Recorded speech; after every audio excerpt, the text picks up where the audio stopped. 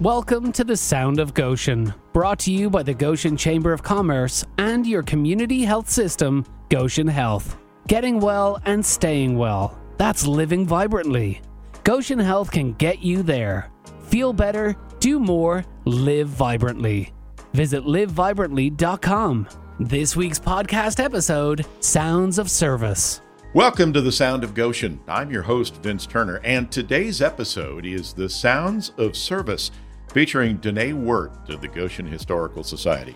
The Sounds of Service presented in part by DJ Construction, serving our community for more than 65 years.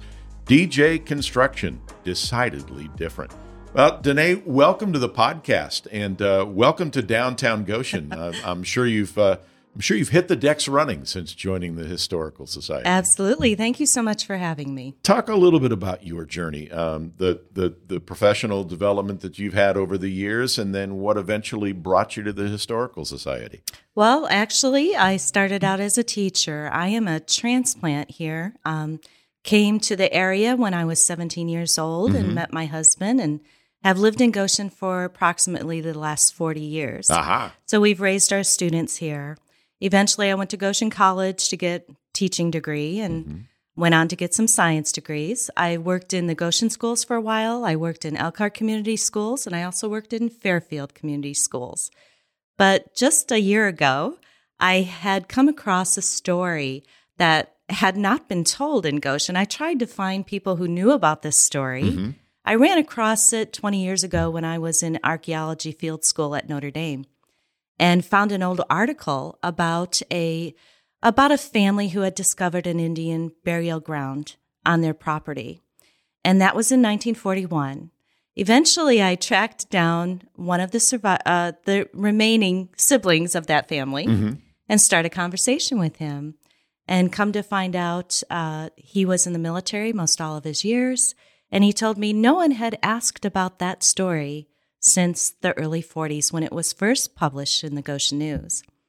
So come to find out, we had developed a wonderful friendship over the last 20 years, and I was able to learn more about his story, which ended up being fascinating, absolutely fascinating.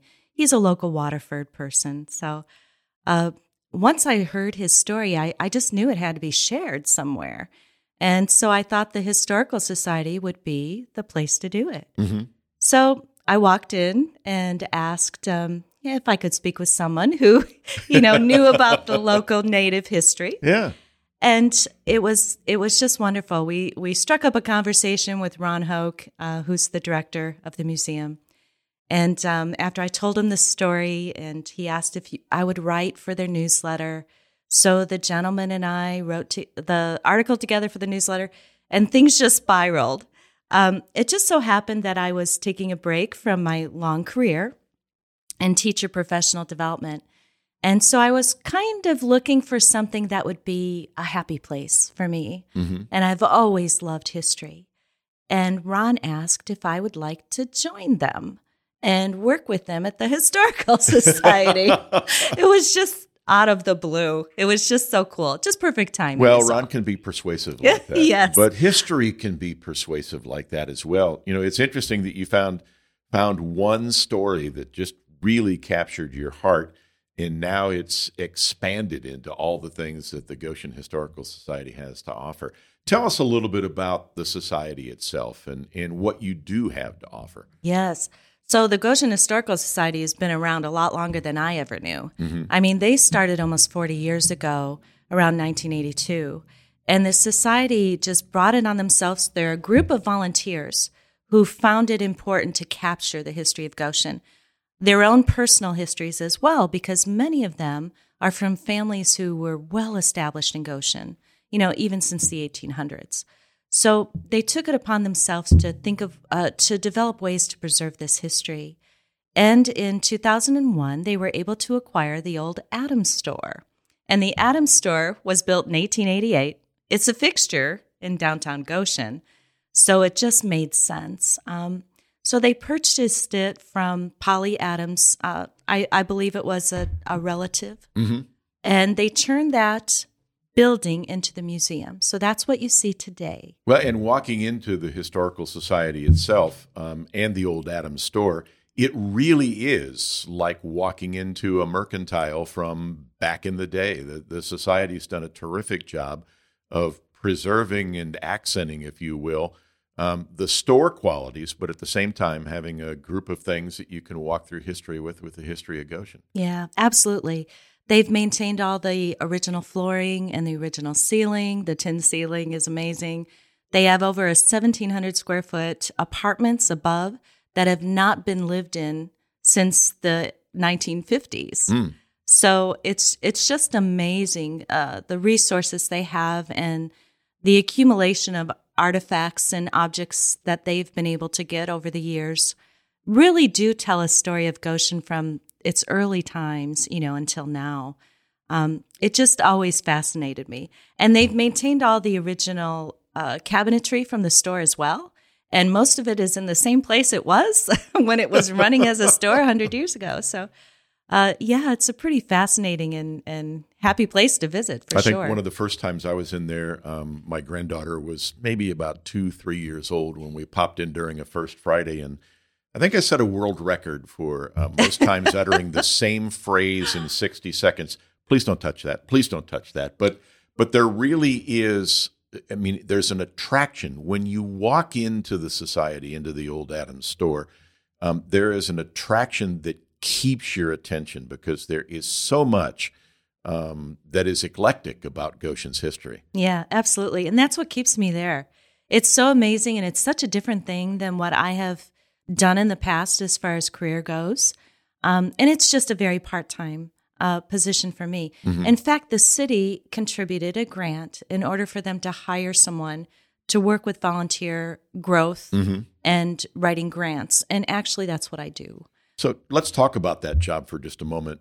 With your experience as a student, both at Goshen College and at the University of Notre Dame, teaching in 3 different school systems here in Elkhart County, you've had that opportunity to work with, as you said, professional development, but also work with natural curiosity that comes from being in the classroom and teaching in the classroom.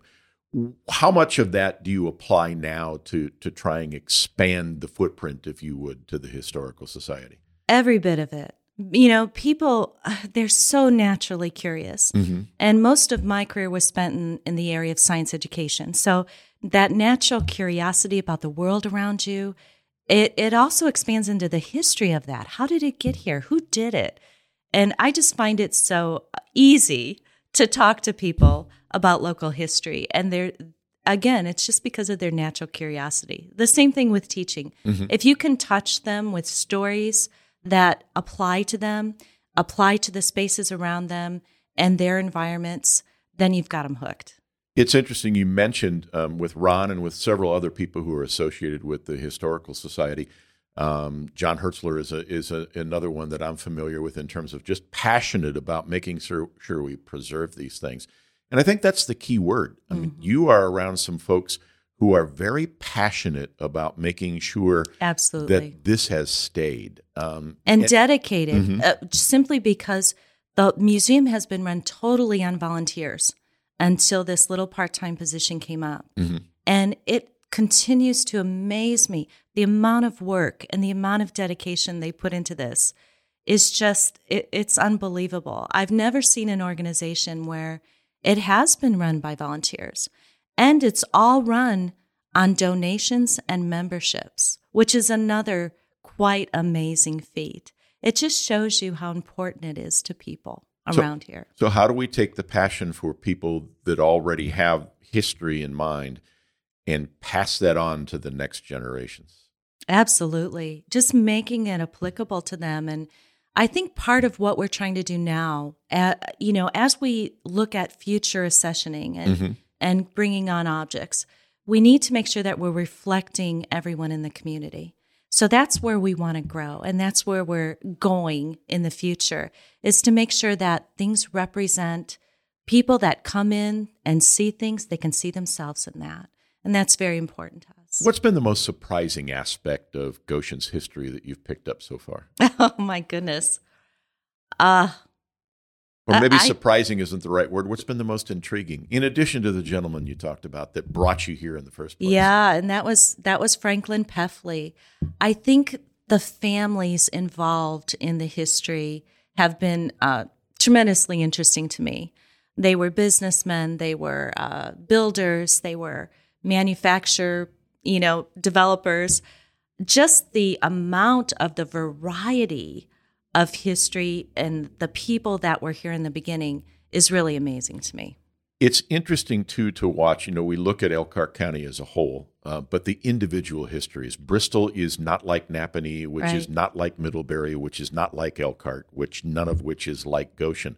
But yet at the same time, a lot of that is intertwined. So can you get a taste of Elkhart County history as well as Goshen history when you're walking through the building?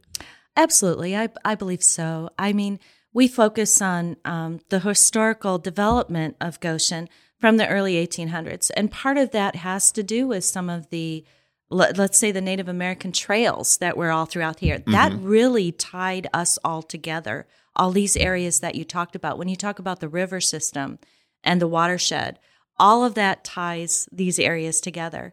And so those histories kind of grew out of people finding something in a particular place that they really wanted to expand upon. But they all remain connected even today. It's funny because First Fridays, of course, has been a boon for the Historical Society. Absolutely. And one of the reasons for that is the old police building or the old police corner. Could you have ever imagined that would be, kind of the landmark that at first attracts people to the Historical Society? Well, it's interesting how many people don't know that the Historical Society is the one that maintains that and owns that. So yes, I think it's just one of those things.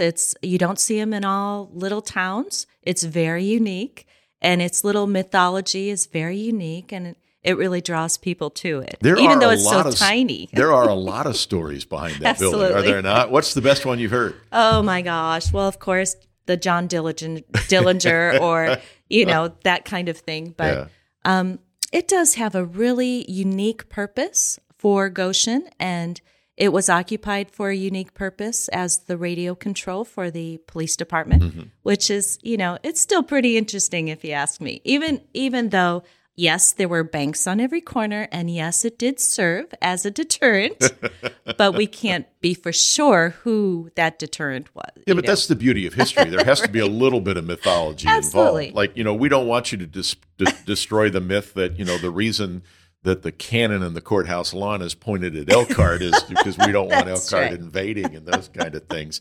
But that's also the teacher in you, as it comes out for promoting the Historical Society.